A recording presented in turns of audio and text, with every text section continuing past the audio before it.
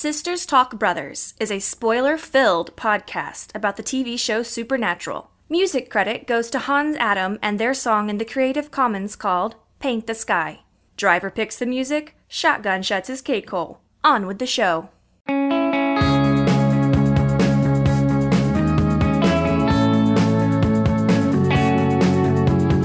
Don't waste time. Open your mind. Have no regrets. Paint the sky your favorite color. Hi, Hannah. Hi, Kendall. And hello, world. Hi, world. How's everyone doing? Hopefully good. It's a beautiful day. I'm gonna get In the sued. neighborhood. It's a beautiful day in the neighborhood. Sorry. Less chance of being sued for that one, yes. Thank you. Good recovery. Today is also a very special day, Hannah. It is such a special day. The most special day. It's our mommy's birthday. And you know what we can sing now? Happy birthday to you. Happy birthday to you. It's really hard to sing over the phone. Happy birthday, Dear mommy. Happy birthday to you. Go us. Everybody should be applauding for that horrible job we did of trying to sync up. Yes. Yes. So, our mom listens somewhat irregularly, but when she does listen, she is muy disappointed with how much we are just foul in the mouth regions. She says, clean out those nasty mouths. Mouths. They so nasty. They say gross. Why you say that? I forget. I forget too. This is just how everybody talks these days. If you were born between 80 and 2000, you just curse a lot. That's all there is to it. That's all there is to it. But I thought for Mommy's birthday, we could try. I don't think we've cursed yet. I don't think I have. I mean, we've just said hello and happy birthday, so hopefully we're good. So, Mommy, we're going to try our best to not be cursalicious up in here. This is going to be a clean episode, folks. We're gonna be on our best behavior today. Uh-huh. I'm still going to tag it explicit in case we mess up. So, Hannah. Yes, Kendall. I wanted to talk about something else today because you got me a lovely present for my birthday. Yes, I did. I got it from the Supernatural convention because I thought of you as soon as I saw it. And why did you think of me as soon as you saw it? Jess! Oh, my Jess! Yes, there was a stall at the Supernatural convention where this lady was selling candles, and one of them was called Crash and Burn, and so I immediately thought of you and had to get it. Because Jess. Now, Jess. That's my Kindle impression. You'll be hearing that a lot more this episode. So the kind of ironic thing about the Jess candle is that it does smell like campfire marshmallows. So if you could just imagine the smell of Dear Sweet Jess burning on the ceiling, that's what it would smell like. It's a candle I burn every time I'm editing this podcast so that I can keep in mind that we should never ever forget Jess. And and I do want to give a shout out to the people who make the candles because I've also gone back and bought a re-up of my Jess candle because Jess. And I also tried their Eau de Mousse. And yeah, it was inspired by Sam Winchester and it smelled like forest and book bindings and deliciousness. Lovely. Yes, Sam is a lovely scented person. Even if we do discover in this episode he's a bit of an asshole sometimes, turns out. Sometimes. So anyways, this place is 42, so the numbers 4 and 2, Nerdtastic Place. I don't know if it's 42nerdtastic.com or 42nerdtasticplace.com, but they make fantastic candles that crickle crackle when you burn them. Yes. And they make other things too, but right now I really only care about the candles because Jess! I think I know the name of this episode. Already. I have a feeling. Hannah. Yes, Kendall. I am so ready to spend a whole episode just missing Jess and not able to move on. And I'm not ready to date again or love again. So can we please no talk about this episode? Oh, I'm gonna talk about it. Okay, come with us, listeners. It's season 1, episode 19, Provenance. Yes!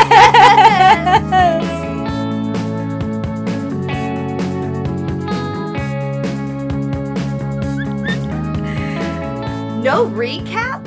What game are you playing with us, Supernatural? And what game are you playing with my sister? Because she loves the recaps.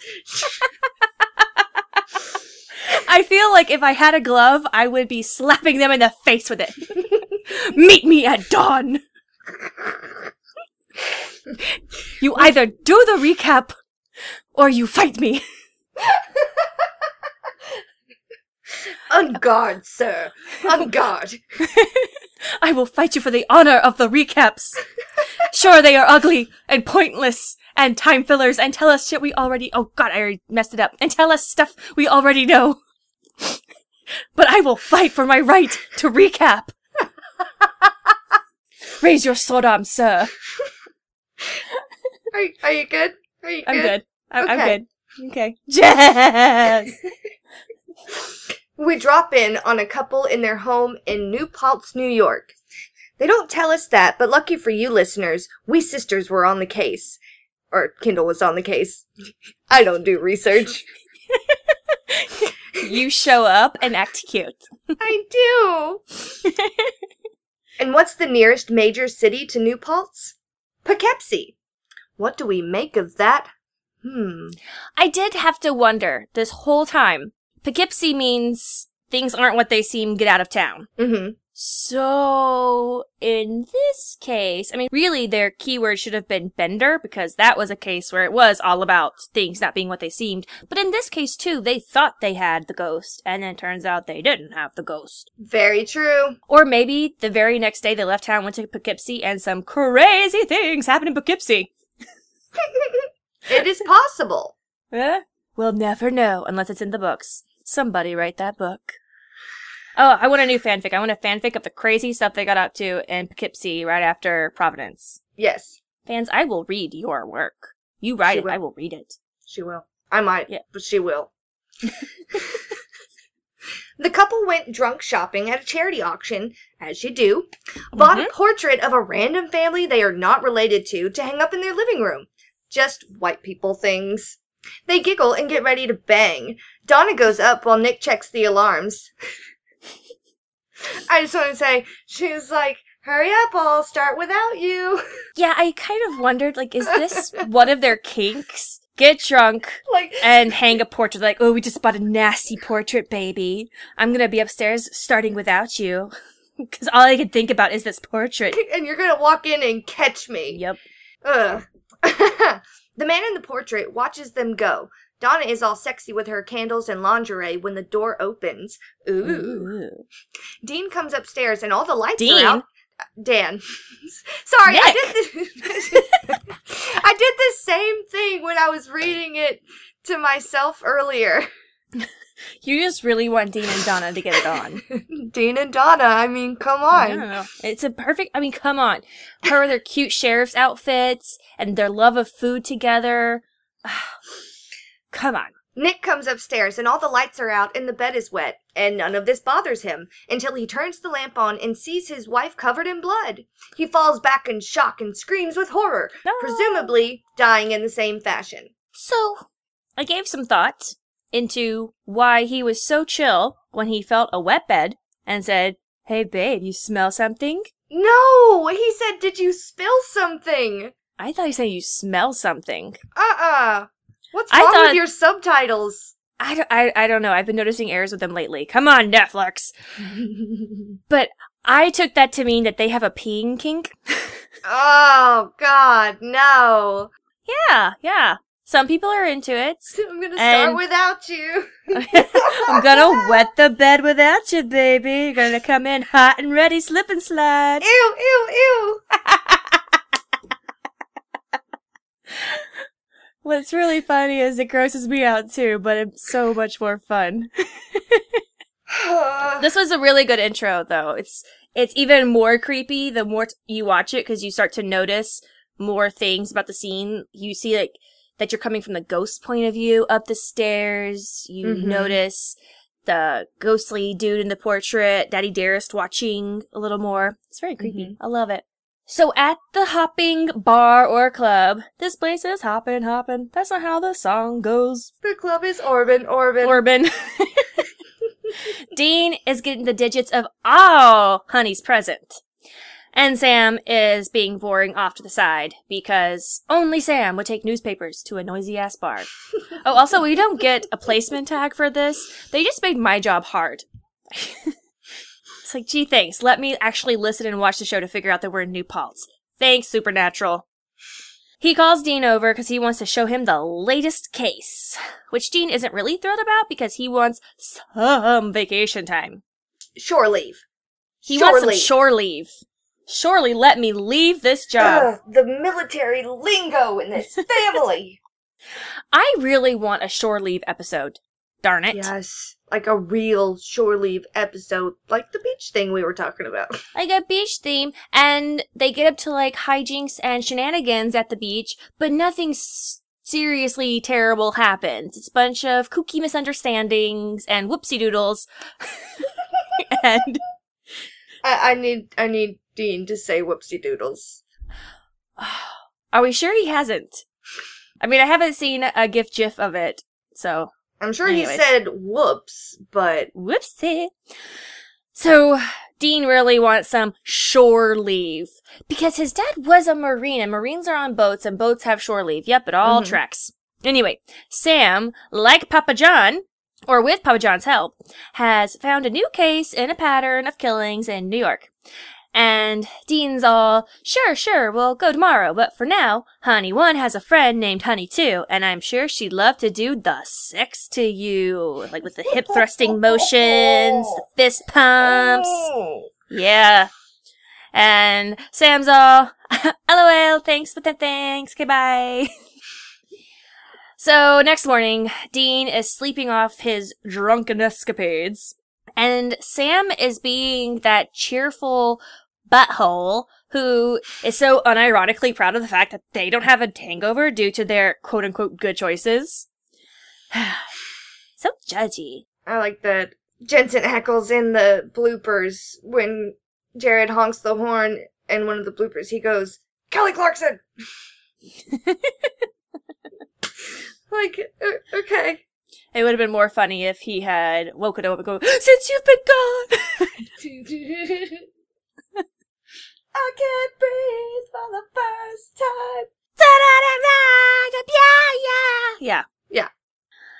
And where was I? So Sam lets Dean know that they are in New York now, apparently, because they are at Nick and Donna's house, and the place is completely empty. But where could all the stuff have gone? It's a mystery. I only had 2 things I wanted to say about the scene. What about you? Sam can get his own dates, and he doesn't because he doesn't want to. Because Jess. Wire and I, like you care. I mean, I don't know if that's a ploy of his to seem like he cares, or if he's genuinely concerned about making sure that he gets people's names right. Which is a good thing. So, this is 2 episodes now, at least, where Dean is seriously concerned about Sam's sex life. Which, to me, sings Wincest. I've never been Wincesty before, and I still don't want to see or whatever, but Season 1. I'm seeing why people were for that. I get it. I don't want it, but I get it. It's here in my lap. I want it to go away, but it's here. It's that codependency, man. That toxic codependency. And can we just point out, can we just appreciate here for a moment that John is as weird as Sam. And in this moment, Sam is proud of John. He's like, only our dad would have pieced this together. Mm-hmm. And you just have to imagine Papa John holed up in a library somewhere. Well, let's see, who else had their throats cut and the doors were locked? Man, there's only 4 cases. Must be a pattern. Like, how many documents did you have to go through to find that out, John? A lot, I'm sure. The librarians must have hated him. Seriously. Mm-hmm. Or loved him, I don't know. Librarians. So weird. Love them. Strange creatures. Strange creatures of the night. The scene cuts over to a sliding shot of a row of really swanky cars before landing on a dirty and slightly busted Impala. Poor BB. Oh, I know, and next to all those pretty cars. Dean hasn't fixated yet. Mm-mm. He hasn't had enough trauma for him to need something to put his Fixate energies into. Just give it a few episodes. Yeah. And we are at an auction house. Dean and Sam try to blend in, but their clothes and Dean's lack of social graces make them stand out to the owner. I'd like some champagne, please. Dean, that's not a waiter. I get his mistake, and he does recover, in my opinion, when the champagne comes around and he gives this snooty, finally. That's a good cover. I thought that... Yeah. Way to go, Dean. Your lying on top of lying is actually working. They get some time to meander and land on a portrait when Sarah Blake enters the scene. She and Sam have nerdgasms together before Dean is introduced, and Sarah is about as impressed with Dean as Meg was. Dude, cover your mouth. Sam is about to ask after some paperwork when Mr. Owner, who is also Daddy, swoops in to kick Sarah's new boyfriend out. Daddy, that was rude. Why did you tell my new boy to leave? Daddy, I wanted to play with him. Bring him back, Daddy. Mm-mm. 2 things? No. Mm-hmm. 3. 3 things. 4 things. All the things. Dean calls people chuckles that he doesn't like. Oh. I'll bring it up continuously through the seasons. Well, it is a theme. It is a theme. Sam is flirting with his college education. What else is it good for? It's not good for figuring out what sacred ground is. Rewatching this episode, I realized for the first time that now I know the difference between mini quiche and actual quiche. Like, within this past year, I actually had quiche that was, like, full-sized, and I was like, man, that's a really big quiche. And then rewatching this episode, Sarah was like, would you like some more mini quiche? And I was like, boom, mini quiche. I thought that was just quiche my whole life until, like, this last year. It doesn't matter, but I had a revelation, so I shared it. I'm proud of you. You've shown so much growth over the recording of this podcast. I have. You have. I'm very proud of you. Thank you. The only things I particularly noticed that I haven't already said yet is this is the 2nd episode with CSI Sam. Well, I say it's more Martin Brown than Shavana Watto. Grandma Moses. Grandma Moses. Yeah. So, Mr. Well, I say, Bango, Bingo, Bongo. I don't know what he actually says. And this is the 2nd episode where we have Dean being mouth-shamed. Close that mouth, son. Stop eating so much. So, at their new hotel, Dean is teasing Sam about his higher education. Oh, geez, you went to art class? What for? To meet ladies, duh. Because Sam does not go to bars to meet women. Sam goes online and finds rich older women to date. So, of course, he needs that art education so he can be a good gigolo. We've already established this, Hannah. It's canon. It's canon. He's a male escort, Kindle. A male escort is the nice way to put it, but it was not what came to mind. Soulless Sam was a gigolo, okay? Okay, yeah. All right. Fair. I see that. Sam, with the soul, is a high-class male escort who likes to talk about art and wine lists, but we'll get to it. So they go into their room and, whoa, disco. They make a point of it this time because it matters not. Dean switches now from teasing about education to teasing about Sarah and how Sam should be able to get the providences out of her with a flutter of his eyelashes and a swing of his hips. Just swivel them around. Swivel, swivel, swivel. Swivel, swivel. And swivel, swivel, swivel. Just all around. Up in her face. Maybe in her arms a little bit. No. Get down to her knees and just No. swivel. Swivel. Swivel, swivel, swivel. Through all this, Sam protests just enough to show, hey, I have moral obligations. I'm saying my piece, so you can't say that I didn't say my piece, but I'm definitely gonna go on a date with her. So on their date at a swanky place, it starts out awkward, as most dates between two strangers do. And Sam is so flustered, he has forgotten what to do with a wine list. He's like, red sauce for How do you the not mouth. know wines? Jess probably knew wines. Hell, I know a little bit about Yeah, wines. you just look at the price tags and find the one you want to pay for, and then slide over and find the name of it. Easy. But no, they definitely had wine on their yacht. Mm-hmm. Yeah. Definitely. He was best friends with a pair of siblings whose parents summer in Paris. Yeah. Come on. Anyways. So, he's all befuddled at what is this red liquid you splash in your face. And Sarah saves the day by suggesting they drink something a little more blue collar. And this switch somehow puts Mr. Kale, am I right, at ease.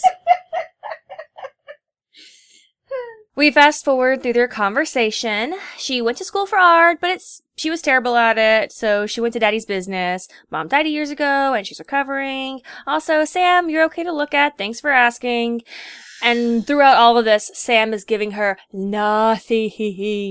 Sam gets the sob stories, but he doesn't share them. Because Jess. Jess. I actually think he's using her more by not sharing anything back. Yeah. Mm-hmm. But maybe it's the same as it was in Hookman. He didn't want to use Jess for a case. Mm-hmm. He wanted it to be a genuine moment. But this whole conversation, there was no discussion of the case. It was a genuine conversation. He should have confided. A little bit. But anyways, none of this deterred Sarah at all, because she still takes him back to her place and just gives him the provenances. Wink, wink. You know what I mean. She gave him those provenances. We don't know what you mean. She gave him provenances all over his body. Ew. One, who picked this place? Did Sam pick it? Did she pick it? Did Dean pick it? Why are they there? Hold on, it does have a Western theme on the walls. Dean could have picked this place. Because he was the one pushing him to ask her out. Yeah. I would say that Sarah picked the place because they are just traveling through town. And according to Sarah, Sam was barely able to get the words, "Would you like to go to dinner" out? So Sarah chose this place. Sarah is also slightly into Westerns, which means she would be a great sister-in-law for Dean. She would? Why do we never see more fanfic with Sarah as... Jess. Absolutely Jess. Yes! But why don't we ever see more inverse? And we'll start from Provenance, and Sam and Sarah are a couple. Yeah, she would have been great to have around. Mourn the things we never had. Strong women. Strong women, Jess. So, Dean is surprised that using the magic words, "pretty please," works, but he's happy with the results. Reading through the paperwork, Sam finds that it was a portrait that is the cause for their troubles. Family bought the painting in ancient times, died. Family bought the painting in medieval times, died. Family bought the painting in the industrial times, died, etc., etc. So since the boys now know what to do, it's time to name that monster!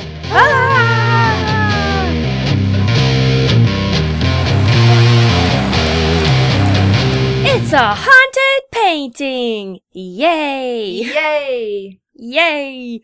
I could have done ghosts, but this seemed more fun. Ended up being hard.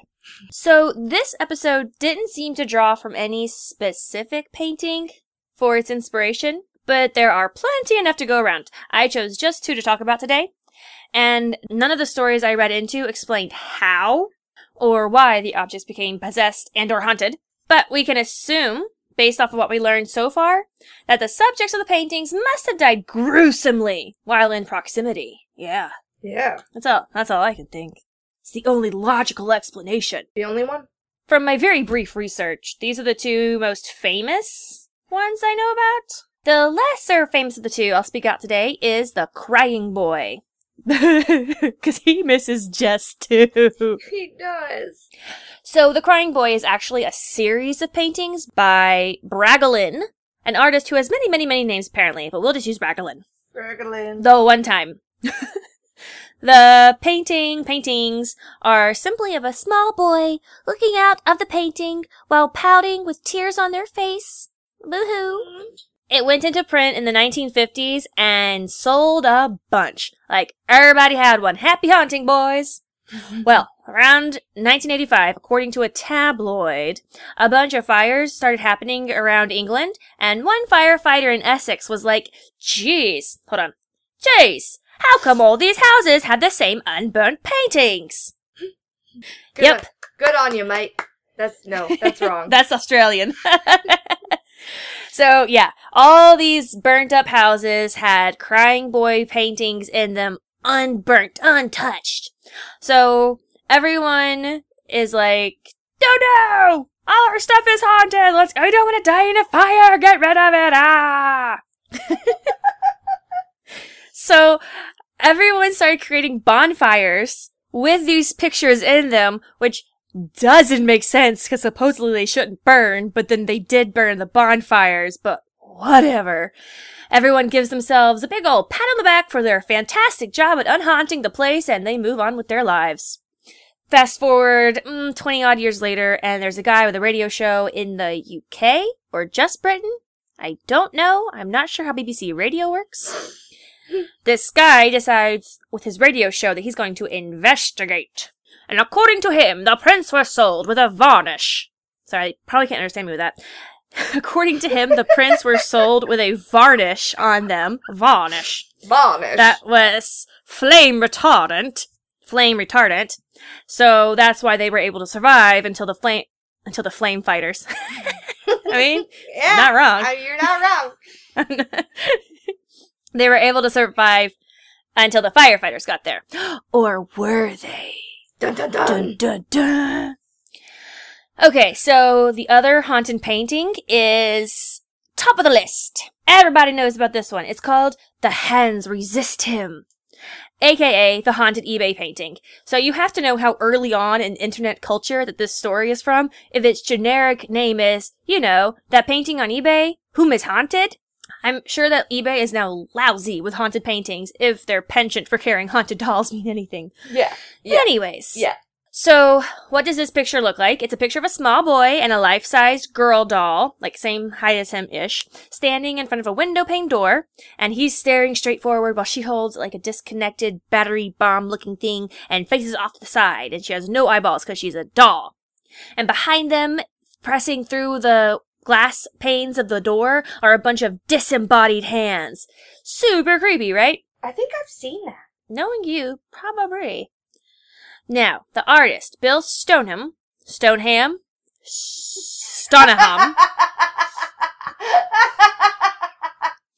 probably should look at how to say these names before we record. He painted it in 1972, and he's been approached since its popularity, and he has meaning for everything in the picture, and he doesn't believe it's actually haunted. He's like, well, I painted the hands to represent this, and I painted the haunted doll to represent this. I didn't want to be haunted, I wanted to be meaningful, blah, blah, blah.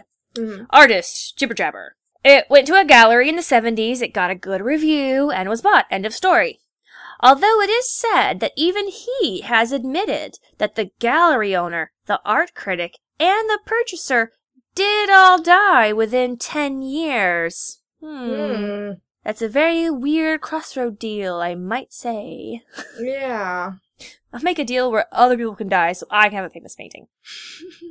So all this hubbub started when in the year 2000, a couple advertised it on eBay with all these claims how it was so haunted, how the kids would walk out of the frame, in fact, how the girl was threatening the boy with this weapon she held, and how they even set up motion detector cameras to try and catch the painting in motion, and it worked. Blah, blah, blah. Yeah, no. They claim that people got sick just looking at the painting. One YouTuber, I think, that I was watching a video about this on, said that it's been reported that people who even tried to print the picture weren't able to print it, even though they could print everything else just fine. No, I say check the file. Maybe it's corrupted or something. Corrupted with evil. The haunting corrupted the numbers. The binary. I know computers for sure. Totally.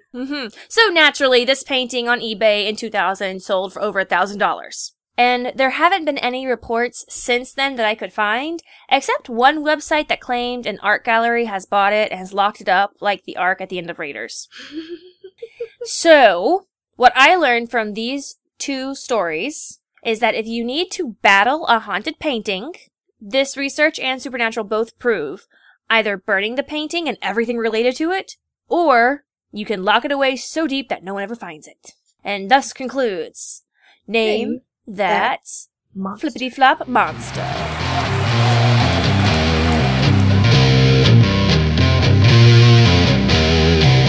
Okay.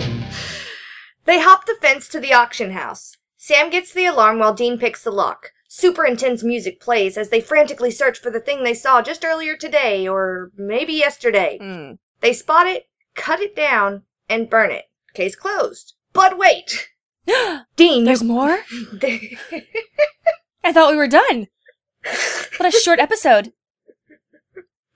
Dean, the clumsy oaf, dropped his wallet. They have to rush back the next morning to find it. And who should they run into? Sarah Blake, whom seems to think last night was a great date. Dean it wasn't bad. Anyway, Dean finds his wallet and skedaddles, leaving Sam to make awkward excuses about why he won't date ever. Yes.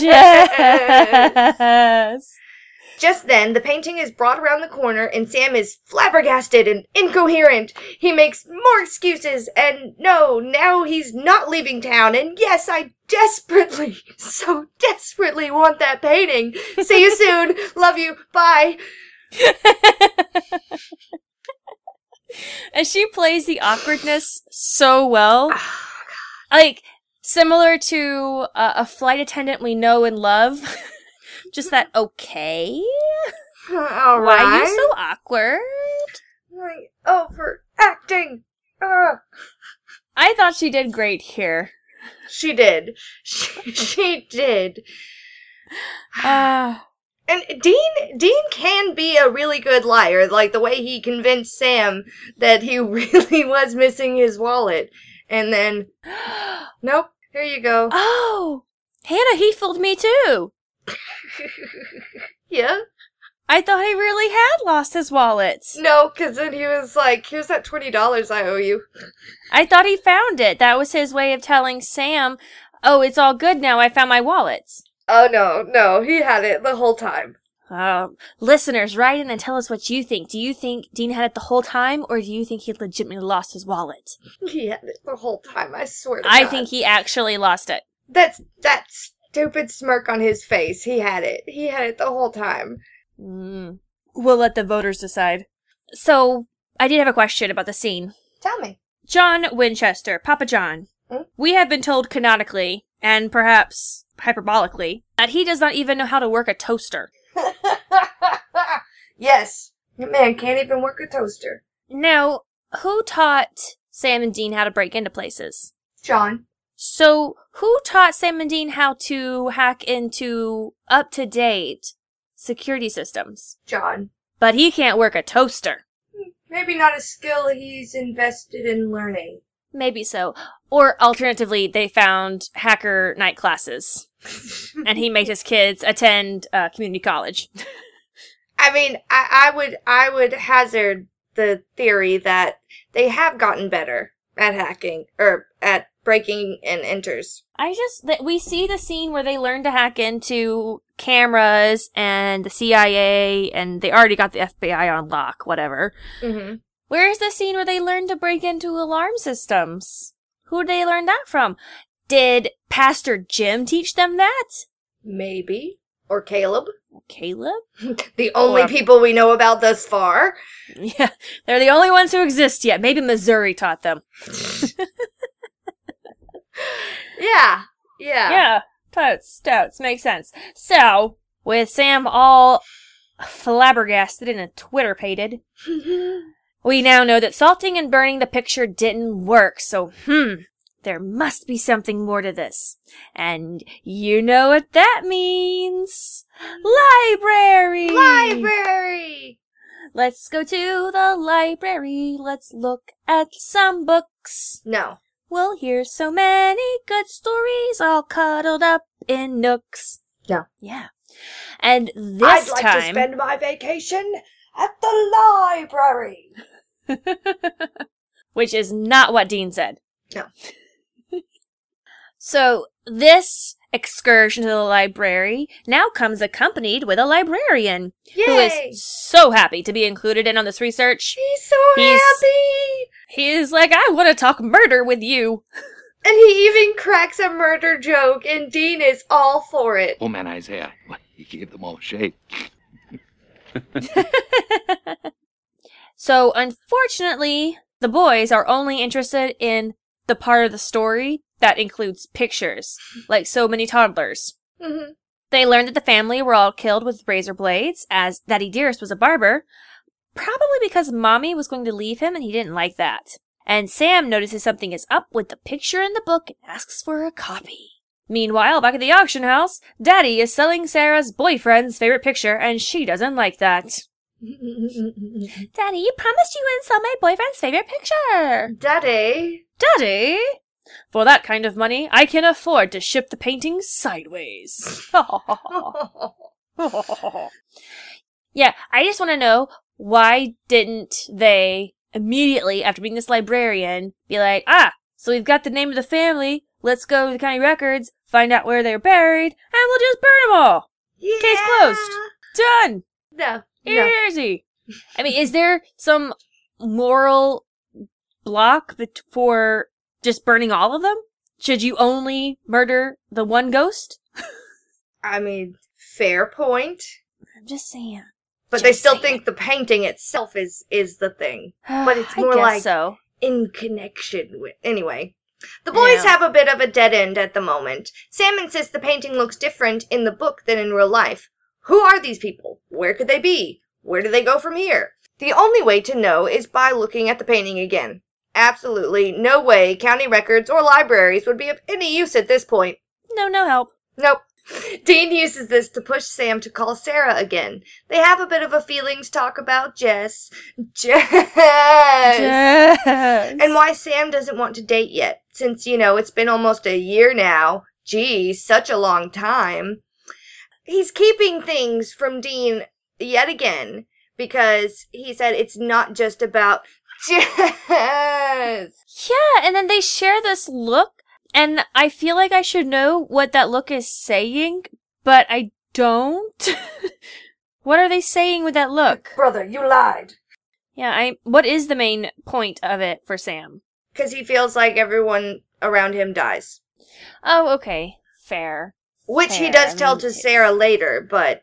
I really didn't like Dean's pushiness about sex. And I kind of get it that... For him, that's an escape from his feelings. Yes, Dean has already shown growth in his character, and Dean in the future will be cranky all the time-ish after his trauma, and he does try and fix that with meaningless hookups. Mm-hmm. And I don't think that will ever really work for Sam unless he's soulless, because he is like the sex with emotions type. And I do like that Dean caveats with, I don't know what it's like to lose someone like that. Yes. I love that he addressed that. Yeah, it's shown that he's really grown in character. But he, much like Sam, still kind of thinks, oh, what works for me must work for others. Mm-hmm. When I feel cranky, I go find a chick to bang. Sam's all moody and upset. He needs to get some more sex. And I'm oversimplifying, obviously, but I wonder if the writers don't often see it that way. Right. Like, Dean is a man of simple needs, Sam is a man of complex needs, which would relate back to their trauma, because Dean's childhood trauma was a neglect of basic needs, whereas Sam's childhood trauma was a neglect of existential needs. Yes. So, they have a pretty good talk, I guess. Made me think. Okay, we can go down there. After this chick flick moment, Sam does call Sarah, only to find his favorite painting was sold. Oh no! He demands Sarah give him the address. And she's already fallen for his puppy dog eyes, so of course she just gives him the address. You can't just give your addresses away, Sarah! That's an invasion of privacy! We cut over to a woman who looks like she was a judge at some point in her life, enjoying a drink and a book by the fireplace, above which is hanging her new portrait. Close-ups and shadowy movements and razor blades reflected in glasses leading to the woman screaming. This all lets us know she's dead. I really thought she was going to survive this. I couldn't remember how this section of the story went, and I was like, oh, they're going to get there in time to save her. Yay, I like her. Oh no, she's dead. When she put down her glasses, my first thought was, she won't see him coming.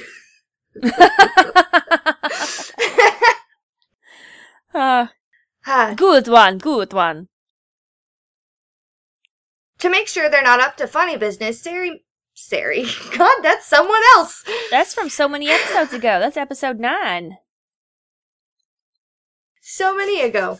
To make sure they're not up to funny business, Sarah meets them there. The boys break in with ease, and Sarah is just not down with this yet, but her concern over the woman wins out.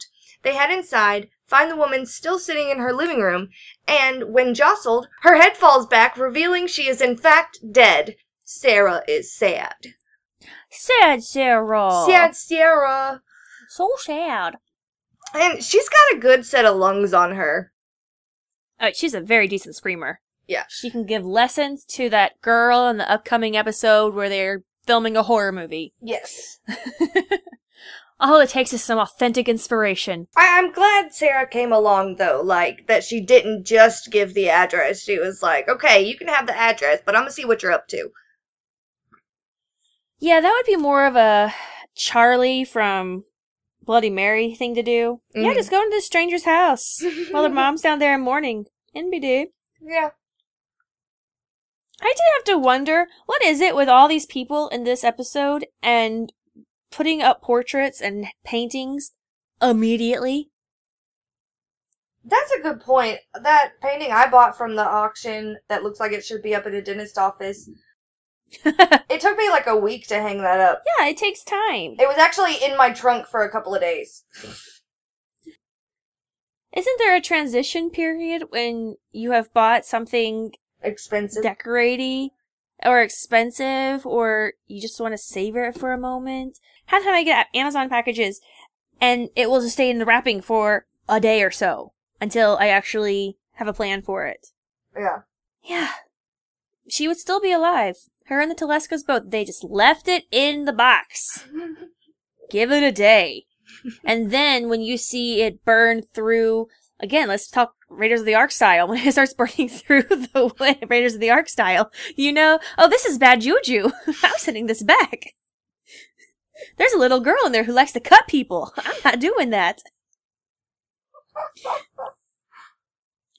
So the next day, Sarah busts up in the boys' motel room, ready to boogie down, wanting to know what the frickety frack is going on, because woman is dead, and police are lied to, and what? What? So, what? Sam... Yeah, what? What? Who's on first? No, who's on second? It's not who, it's what. So, Sam gives her the whole truth, and nothing but the truth about Chico Wow Wow. Put that truth all up in her. Ew. With the evidence of the deaths that have been following this painting around. So she wants to go with them, still not totally sold. Sam doesn't want the girls to play, but Sarah says, you buttface. If this is supernatural, it's my fault too. And walks out the door, and Dean is already pulling up the wedding registry at Target, and is pulling up, like, card shops online. All right, is this design great for your wedding cards? I think it's personally great. Are you guys thinking of spring, summer, fall? Yes. You guys are fall. All right. Oh, Sam's shirt was ridiculous. I didn't even pay attention to his shirt. It was ridiculous. I almost would have rathered the purple Greyhound shirt that Jess bought for him. Which I learned recently, that's a whippet. It's not a Greyhound. It's a whippet. Whip it real Whip good. it real good. God, we're idiots. Yep. We're just idiots. Just a couple of Dumbos talking about Dumbos. Such Dumbos. Talking about magical Dumbos. He can fly, he can fly, he can fly. Alright, sorry, I'm scrubbing through the video to see if I can see Sam's dumb shirt. You notice he did pull out the insurance tuxedo suit for his date with Sarah. I almost had his date with Jess. Jess! But yes, I did notice he was trying to be dapper in their date. On their date. Oh, dapper. It's a Dapper Dan man. He's a goddamn paraphernalia. It's bona fide. He's a suitor. Hey, you just cursed! Hey, Mom loves that movie.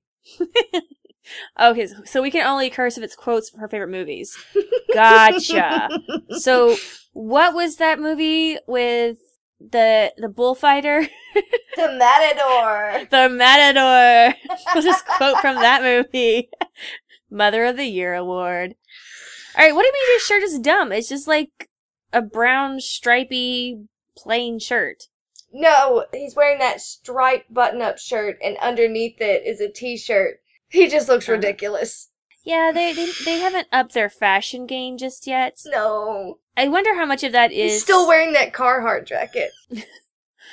I wonder how much of it is the show department's like, we have this much clothing to work with. Make it work. And then, 12 years down the line, they have way more clothes to work with. They get to have fun with it.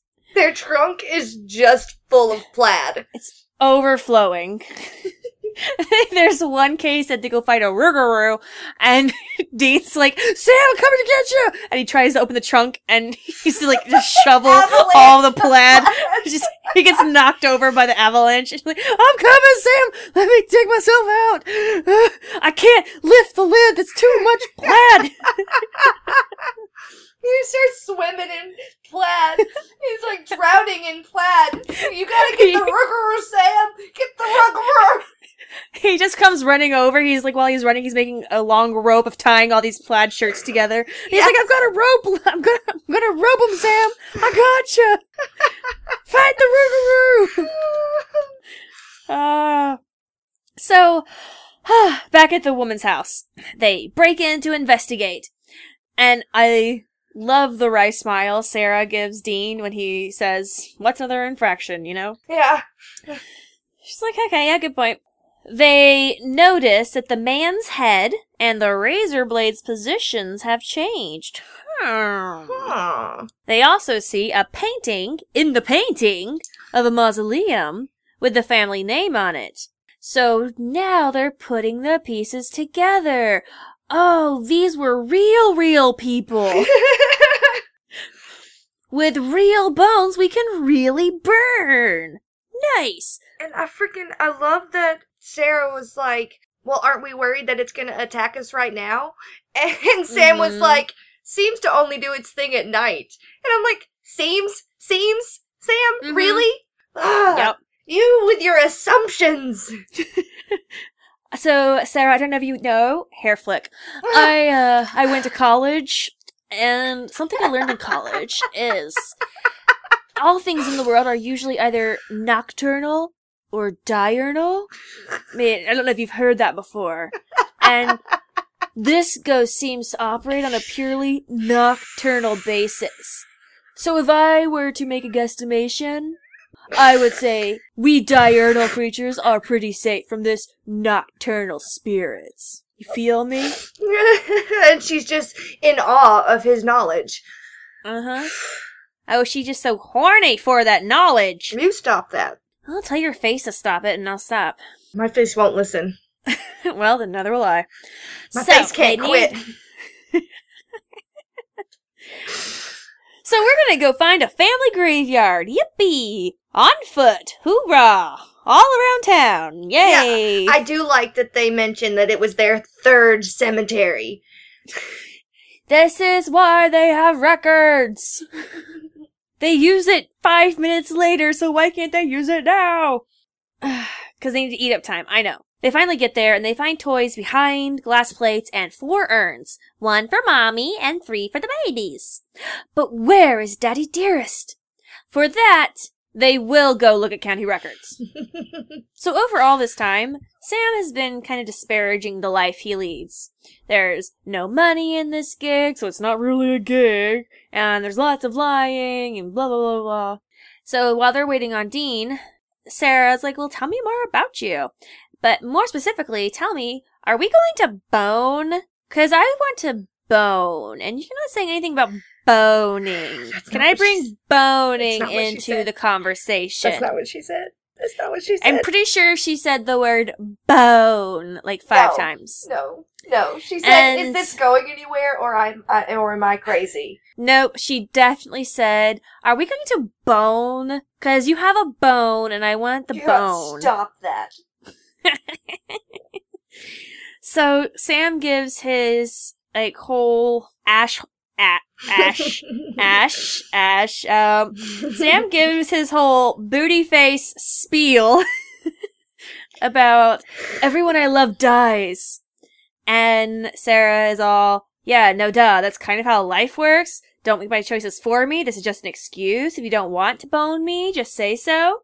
He fails to mention that it was a monster that did it. Like, he just says that they died. Yeah, that would be a good thing to clarify. Yeah. Sorry, any woman I love just has a heart attack. And at that point, I'd be like, yeah, okay, you're right. That's pretty much a curse. Because she's like, yeah, my mom died, and that's painful. Why can't I date you? Because monsters will rip you apart limb from limb. But I like both of their points because I've been in his position before. Like, you think it's better for other people if they stay away from you. I understand feeling like that. But I really, really... Her speech is as much for him as it is for me in that, yes, you should open up and let people decide for themselves whether or not this is what they want. Instead of deciding for them, you don't want this. I do think in this instance, and based off other episodes, Sam legitimately doesn't want to date her right now in any capacity for any reason. He's just not ready, but he's using the whole everyone dies excuse as a way to kind of let her down gently. And she's like, I'm not buying that. If you don't want to bone, just say so. So, just as Sam is actually saying so, Dean groundhogs his way into the scene. What do you mean by that? Like he pops his head up like a groundhog? Yeah. Okay. Because I thought of Groundhog Day, the movie, and I was like, in what way? How is it like that movie? Would it be better if I said he meerkats his way into the conversation? Yes, I would have understood that reference. But Dean is more of a groundhog. He is more of a groundhog. He's sturdy. He's a sturdy boy. Katz is a meerkat. Curious? What's over here? What's over here? What's over here? You have a guinea pig? Sam's the guinea pig. Yes. Okay, so Dean has found the records where Daddy Dearest, thought to be a murderer, was buried elsewhere, so they need to go a-diggin'. Biddy-um-bum-bum, diggin'. Oh, by the way, what does Sarah wish for, do you think? Does she wish, I wish this boy would just bone me? She'd like to see more of him. She'd like to get to know him more. She likes him and would like to see if that could go anywhere. Or, alternatively, she wished, man, I wish I were good at art. I like that in the mausoleum. Dean was like, does any of this feel weird to you? And she was like, where do I start? And Sam, smirked. Sarah is definitely a stand-in for the audience. She's like, this is not okay. That's weird. Creepiest thing I've seen all day. Let me count the ways this room is creepy and weird. They go dig the grave with ease and light that dude up. Having learned a thing or two from the last time they thought the job was done, everyone heads back to Woman's house to get a good look at the painting. Dean hangs outside to give the lovebirds a chance to neck next to the fireplace. He even puts on mood music for them. And I love that when Sam was digging the grave, he was like, still think I'm a catch? Yeah, I did think this isn't the first grave we dug is exactly what a serial killer would say. Right? And she's actually looking a little freaked out at the moment. God. How do I know you've only been digging up corpses, which is already weird and illegal? Yeah. Once inside, the lovebirds are confused because now the little girl is gone from the painting. Oh no, it wasn't Daddy Dearest. No. It was the murdered child all along. They hear giggles. Say. They hear giggles and the front door slams shut, alerting Dean. Sam decides to skip the recap and just look for salt and iron. Sarah and Sam tear the place apart, low-sodium freaks, but end up back against the fireplace. In this moment, Sam discovers the magic of fireplaces and saves them, at least momentarily, from the ghost. Man, a fire poker will always be my first thought because of this episode. A fire pokel? Yeah, fire poker. Fireplace fire poker. Thought you said fire pokel. I may have. Yeah, he was having them tear apart chairs looking for any bit of iron. It could be in the seats. Like, I mean, maybe. Or maybe. But after so many seasons of watching this, I was wondering, why aren't you going for the fireplace? Sam, go for the fire... Go for the fireplace. Oh, wait, this is season 1. Right. Go for the fireplace. Also, don't we learn in the future that table salt doesn't work against demons? It has to be pure rock salt? So even low-sodium freaks probably wouldn't have rock salt lying around in summertime. He has such high expectations for natural people. It's...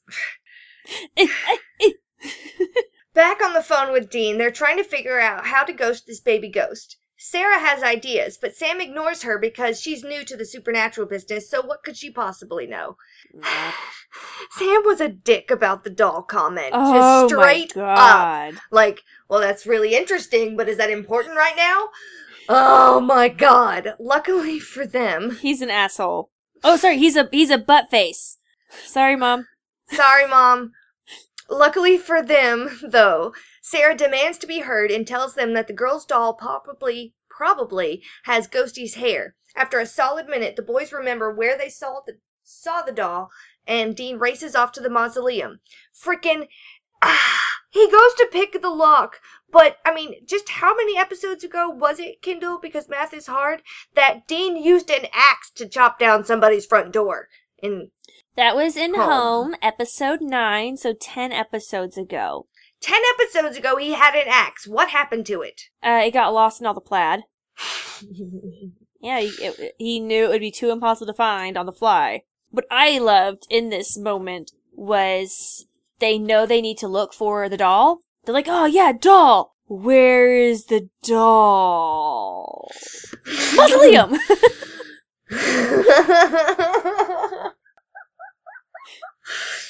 Yeah.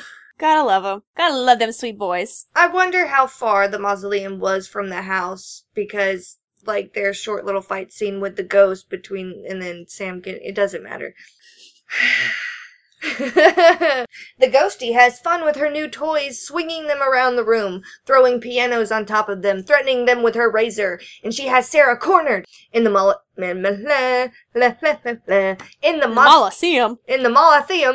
mausoleum. Dean struggles to break the glass before remembering there's more than one way to use a gun. He gets the doll, lights it up, and lets it burn, just in time to save, well, both Sam and Sarah, since Sam escaped in just enough time to cover Sarah. He, tackles her. Everyone breathes a sigh of relief. Next day, she goes to the doctor. You have a concussion. Did you hit your head? Well, a guy did tackle me yesterday. What? Dean struggling with the lighter. It just made me think of that episode later on. It was like, how can Dean always light it on the first try? Which, no. I did notice he used the matchbook quite a bit this episode. Gotta use it in matchbooks. So, I had 2 questions. Ask away. Or maybe just 1 question. Alright. No, 2 questions. I have answers. Question 1. How come baby ghosts are just as strong as adult ghosts? Why are all these ghost babies so Terminator strong? Because it's not how old you are when you die, it's how long you've been dead. It's not the size of your bark, it's the bark in your bite. And your other question? So, okay, addendum to that question. Not my second question, but addendum. All right. Would this ghostie, who has been dead since the 1800s, be stronger than baby ghost hands in the lake? Yes. Interesting. So he could blow up a rowboat.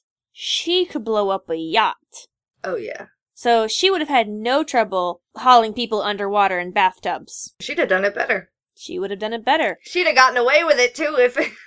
Hadn't been for those pesky art amateurs. Art enthusiasts coming through and saying, oh, this is more Art Nouveau. You are so passé with that doll. Speaking of the doll, why doesn't... This has always bothered me. Always. Mm-hmm. They're so insistent. You gotta salt and burn, salt and burn. But sometimes they don't salt. He didn't salt the doll. The doll was saltless. That was a doll with no issues. Not salty. Still burned. Still worked. I have an answer for you. Okay. It's supernatural. If I could curse, I'd be cursing at you right now. I love you so much. I love you too. And we love you, Mom. Love your mom. Enjoy your birthday mostly curse-free episode, except for the curse where Sam kills every woman he sleeps with. And your eldest daughter being gross. That's not a curse. That's a blessing.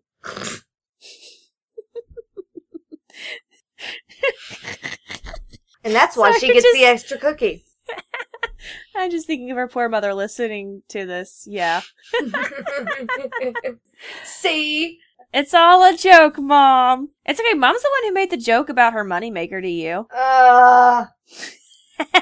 Stop it. I can't believe I'm related to the both of you. Yes, I can. I'm awful. Yeah. I'm horrible. You're just not awful on podcast. You're like, people are listening. True. I'm so much more reserved. People think you're the chill one in this relationship. I'm the crazy one. Yeah. I say as I rub my hands together evilly. Oh, you hurt me. Okay, for every time you rub together your hands, I say dirty jokes. Oh man. Fair. So at the auction house, Sarah has the movers pack up the painting so that they can then take it outside and burn it. Just imagine the guy saying, oh, come on, lady! Why did you have us package it up and hammer it shut if you just wanted us to burn it? Come on, man. Oh, That's how they talk. that's totally how they talk. Get your papes. Get your papes for a nickel. That's the best New Yorker accent I can do. Kind of Boston, too. I don't know. I've only lived in Long Island for a year. Get your A papes. year. Get your papes for a nickel. So, Dean excuses himself a little grumpily, because he wants to get the girl, even if he doesn't want the girl, so that Sam and Sarah can say their goodbyes with lots of fluttering eyelashes and dewy lips and leaning in close and say, oh, it could have been great. Here's looking at you, kid. Frankly, my dear, I don't give a damn. I can say that when it's a movie quote, Mom. And she loves that movie. She loves that movie. She was named for that movie. Yeah. Yeah. So, they do their false promises and all their woulda, coulda, shoulda, for Sam walks away, and Sarah stands dramatically and wistfully by the door when there's a knock. And who could it be? But it's Sam, come to get one last smoochie in before he leaves. And Dean is creepily proud of him. He watches for way too long. I'm sorry, but Dean's "That's my boy" smirk, I can't. Ugh. Ugh. Bleh. Ew. Like, Hannah, I love you. I don't want to see you kiss anybody longer than a peck. I don't want to see you either. Oh. Oh, so this is the end of the episode. Also in this scene, Dean comes back, and he's like, so it turns out that little girl, she was adopted, and she came from a family that had all been murdered except for her. Huh! I guess it was her all along, and we just didn't do our ding-dangity research. Yeah, no, they They didn't do so hot on the research this time. We're only 19-ish cases in. Gotta stay calm. Lower expectations. Not every episode can be Hookman. I know.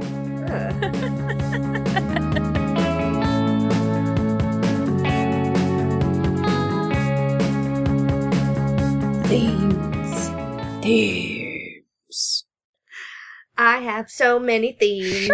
I have more themes than I've ever had in my life. Then you probably have more than me. Okay, let's do it. Let's go over the themes. Newspaper case. Ding, ding, ding, ding. I feel like these are going to die out at a certain point, so I really want to enjoy them while they last. Yeah. Because after a certain point, you don't see them with actual newspapers anymore. No, it's just internet. I'm looking back at season 14 and no newspapers. Mm-mm. Days of old. I never really read newspapers, but days of old. And aside from Sam wearing the FBI suit to his date, no costumes. No costumes. I really like costume episodes. Me too. My, I guess, first theme, since you took newspaper case, is Chuckles. Me too! Chuckles. I had Chuckles. I had never really... I think you told me that before, though, because it did ring true when you said it. Probably because I've been talking about Supernatural for years. Before we even started a podcast. Honestly, listeners, this is a way for me to get all of Supernatural out. So that on non-podcasting time, we can talk about regular things. Alright, what's your next theme? Dean pushing Sam to hook up. Yeah, I had that as Sam needs sex, which I really do think that continues on through the years. Mm-hmm. I'm even thinking on that Virgin Again episode. Yeah. Sam gets teased. He's always teased about his singlehood, even though Dean is just as single as the rest of them. Even though he is a daddy. Yeah. My theme was Party Dean. He just likes to go drink and have fun and dance with ladies. He was having a great time. There was 3 beers there, and I don't think Sam was drinking one. He might have been sipping one and the rest were probably just abandoned. And he's like, I look like a lush. But maybe if I look like a lush, people won't think of me as such a nerd for being surrounded by all these newspapers. We're going to see lots of Party Dean. I think ultimate Party Dean is Demon Dean. Oh yeah, there's definitely that in there. Love me some Demon Dean. That's the one thing I find in later seasons is very irritating for me. Everything they introduce lasts for such a short time. I would have loved Demon Dean to be a whole season. Yes, I wanted a whole season of Demon Dean too. And they gave us like 3 episodes. Mm-hmm. There's fic So out mad. there. I'm pretty sure Soulless Sam lasted at least half a season. At least. I had military lingo, shore leave. Very good. Not specifically shore leave for this episode, but military lingo is an ongoing thing. Yes, it is. Yes, sir. That's an order. Dean and Gluttony. Oh. He just wants to nom nom nom nom nom. Oh, I had Dean eating. Yeah, same thing. I think it transforms into Gluttony because he has that fixation due to abuse. Mm-hmm.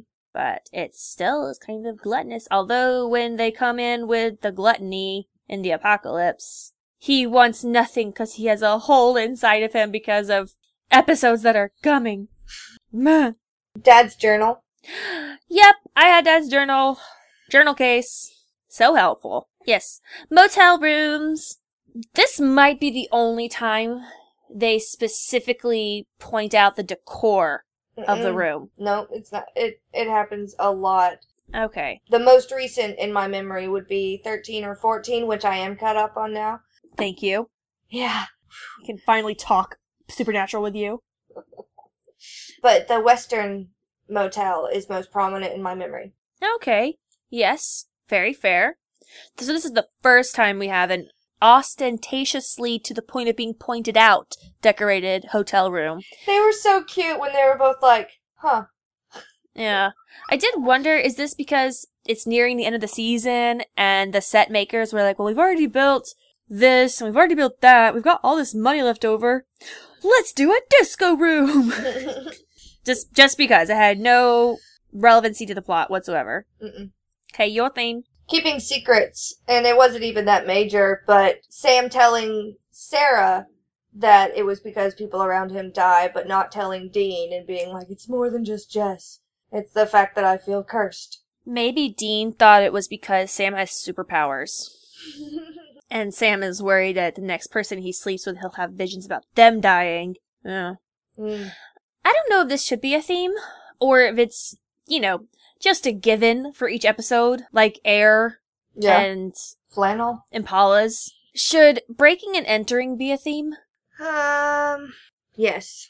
I don't have it, but yes. We specifically see them pull out the lockpick sets twice at least this episode. I don't know. I feel like the lockpick is it's a thing. We see it in the pilots. It gets mentioned in fic, so yeah. Yeah. We'll just say how about we just say lockpicking? Yeah. That's a fun thing we can watch for. Okay, Sam hunches. Seems to only do its thing at night. I'm pretty sure that this ghost can't go onto consecrated grounds and it'll just blow up. I'm pretty sure. Yeah. So you've got to play chicken with this ghost. I'm pretty sure if we break this mirror, the ghosty will die. Sammy's hunches. The booty face. My next theme is libraries. I had that theme. Remember? When we thought it wasn't going to be a theme. Yeah. This is our last library ever. We were wrong. We're only 5 episodes into a 300+ long show. But we're pretty sure no more libraries. We're not experts. We're idiots. Yes, just leave your part in. Cut out my sister's part. Perfect. Yeah. Sassy Sam. Sassy Sam? It's like Sexy Sam. But let's be real, Sassy Sam is Sexy Sam. So true. We don't have time for your blah blah blah blah. That's not what I said, Dean. Okay, my next theme was Sam and money. This gig doesn't pay, so it's not a gig. All we do is lie and steal and cheat, and everything's terrible, and you don't want to date me because I'm the worst. Also, my girlfriend died. Jess! Jess! And my last theme is Murder Child. I had thought to include murderous children, because I feel like we're going to see a lot more of those. It's kind of a given. My only other things were ragdolls, because Sam was kind of ragdolled around the place. So was Sarah. Sarah got in that ragdoll action. Yeah, she had a bit of a bloody mouth. Yeah. Okay, I won't say the dirty thing. And... I'm not going to laugh at the dirty thing. I'm gonna... Okay, bloody mouth. Alright. And pokers. Our first poker. Poker? I barely know her! God. That's our mom's best friend's best joke. Her best joke. She has many, but that one is tops. Tops. Alright. Ooh, jinx. Hannah. Kinder. Hannah Bessie. Kinderke. Let's go on and talk about them things that make our heart go flitter, flutter, flappy, flip. And the things that make our tummy go... When you're surrounded by darkness, open your eyes. Alright, tell me what you hated. I'm pretty sure you can guess, I hated how they missed a lot of the research here. They could have just looked up what the family mausoleum was. They could have looked into the family deeper than just that one article to realize that the girl was from a murdered family. Mm-hmm. They could have questioned why Daddy Dearest kept looking at the girl. And I get that they wanted the twist, but why does the twist have to come... He's a twist. But why did that twist have to come from their ineptitude? Yeah. Yeah. It's irritating when you want to love these characters, and then characters are just ding-dang idiots all over the place. Well, in my defense... Your defense? I do most of my criticizing for this podcast. What? In the service of this podcast. Like, me watching this and rewatching this just on my own. I fully accept everything as it is, and I don't question anything. But for the sake of the podcast, I look at these episodes more critically, and I analyze, and I figure out, based on all of my supernatural knowledge, like, how this could have gone differently. Yeah, this episode could have gone better. But you know what? Nope. People died. They could have saved the woman. They did not save the woman. I hated Yes? that the boys didn't make sure that those guys burned the painting. That's a good point. Because they very easily could have stashed it and sold it on their own. Like, they didn't make sure. And that's the only thing that I noticed or cared about at the end of this episode. This is actually my favorite episode of the first season. Really? Oh my gosh, Hannah.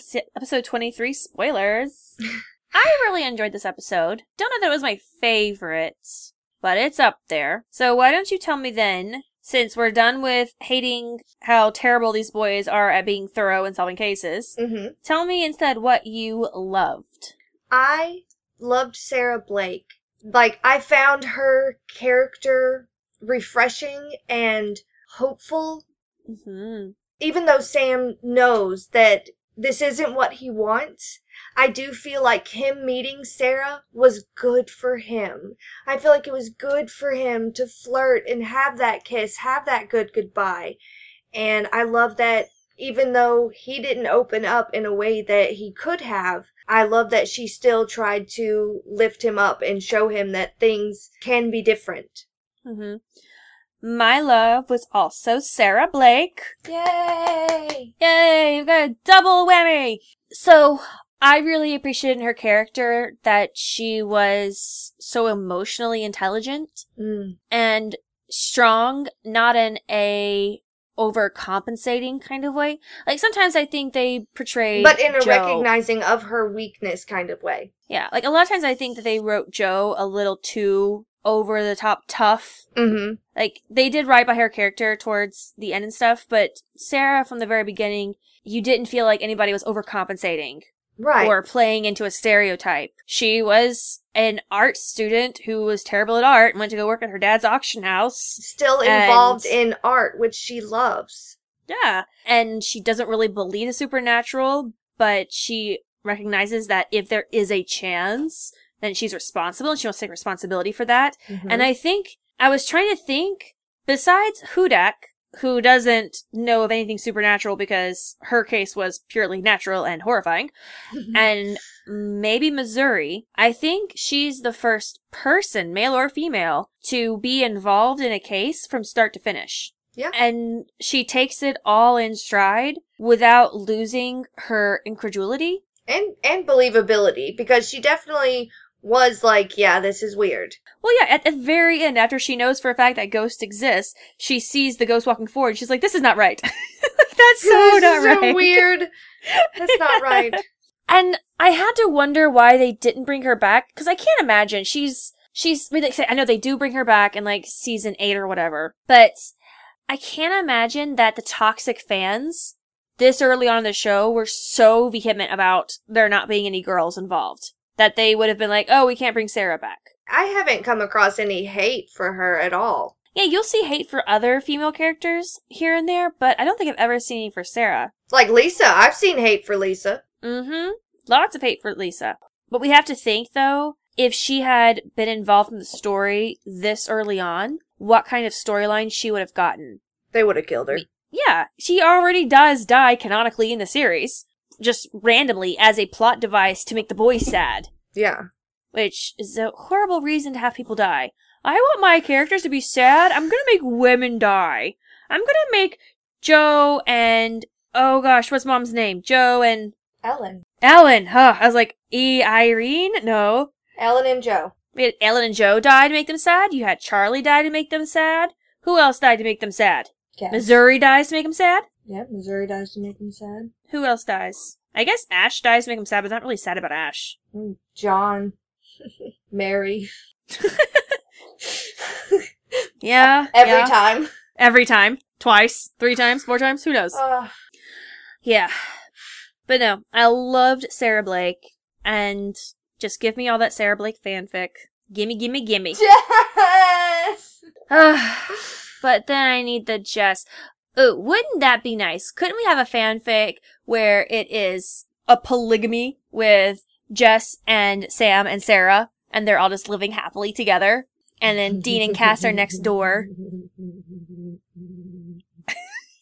Okay, now who's being pervy? I said nothing. Mom heard you. Mom knows. Hi, I'm Mom. sorry, Mom. Happy birthday. Happy birthday. Best present ever. All right. I think it's time. Hannah, let me know what's happening next time we come together in this way and talk. Around you. It's a beautiful life. Next time on Supernatural, Season 1, Episode 20, Dead Man's Blood. While investigating the death of an old man called Daniel Elkins in Manning, Colorado, Dean and Sam meet their father, John Winchester, explains to them that Elkins was his friend, and he had a cult capable of killing any supernatural creature. They disclose that the old man was killed by vampires, and together the Winchesters chased the evil night creatures. This was sent in to... Oh, not sent in. I wish. The summary was written by Claudio Carvalho in Rio de Janeiro, Brazil. I cannot say words. From IMDb.com. From IMDb. Thank you, Bueno, bueno. Are you just doing this on your own now? I do. I don't need to do the drop. I don't need to do the drop. I was reminded of the drop, and so I referenced the drop, but you can cut me and add the drop, because if I just hear me, then it'll weird me out. I'm gonna put the drop at the same time as you're saying it. Oh, God. Alright, so this is the vampire episode. They got some Goran vampires. They exist? I thought they were just a myth. What? That's not possible! Vampires? What do I remember about this episode? I remember vampires. I remember vampires. I remember, this is where Daddy and them join up, and it's called Dead Man's Blood, so there's Dead Man's Blood involved. So they probably mentioned the thing about Dead Man's Blood in this episode. So they probably mentioned that. I want to say there's some, like, vampire lovebirds who get sad in this episode. And gross? Do they get gross? I don't remember. I haven't seen this episode in a long, long time. Well, I'm excited, Hannah. Are you excited? I'm excited. Oh, there's some hesitation. I know what it is. I'm excited for furthering of the plot. Mm-hmm. Just because we know John's back. Okay. I'm not excited because anytime John and Sam are around each other in season 1. Yeah, it's a nightmare. So. You know what I'm not excited about? What are you not excited about? I think next episode there's no mention of Jess. Jess! Jess! But unfortunately, it is time to close out this episode and say bye-bye, Mommy! Happy birthday, Mommy! And, Mom, you know how to contact us. You know our numbers. But you might also... Don't give out our phone numbers on air, Hannah. Okay. In case you forgot... In case you forgot, Mom, it's bleep, bleep, Did you lose your phone, Mom? Oh, no. All your contacts. All my contacts have gone. Where did they Mom, go? It's your daughter, Hannah. I'm reaching out to you via podcast. I haven't heard from you in a few days. Here's my number. Just in case you lost that iPod. Yeah. Alright, well, if you want to reach me, listeners, not Mommy has other ways, but you, listener, can find me on Tumblr at Kindle Abroad. That's KINDLEABROAD.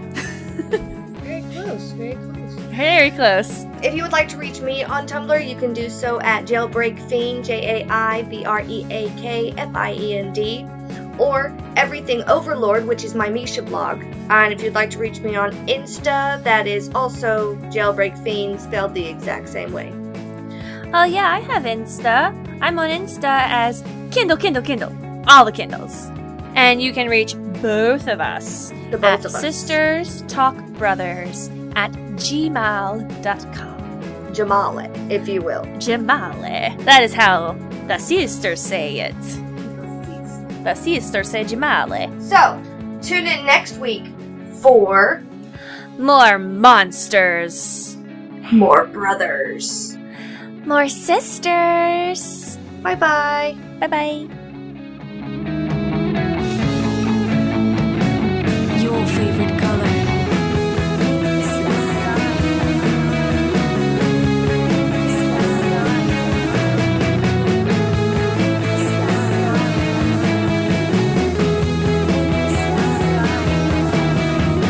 Paint the sky.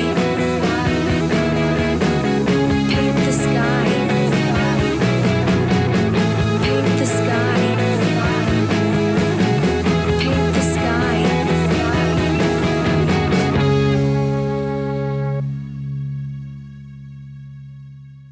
Long sticks of iron for stoking that fire. Also good for smoking that pie, your ghost. No. Gross. Oh shit, that feedback. Shh, it's gone now. Okay, it's gone now. They go dig the grave with ease and light that cowboy buddy. No. Sorry, that is a... Alright, yeah. Cowboy buddy. Cobwebby. He's covered in cobwebs. Sam is an asshole, but he's an asshole with feeling. Yeah. Yeah. It was so worth that wait. I know. Yeah. You feel so much better now. I do. Dean uses this to push Sam to talk Sarah. No.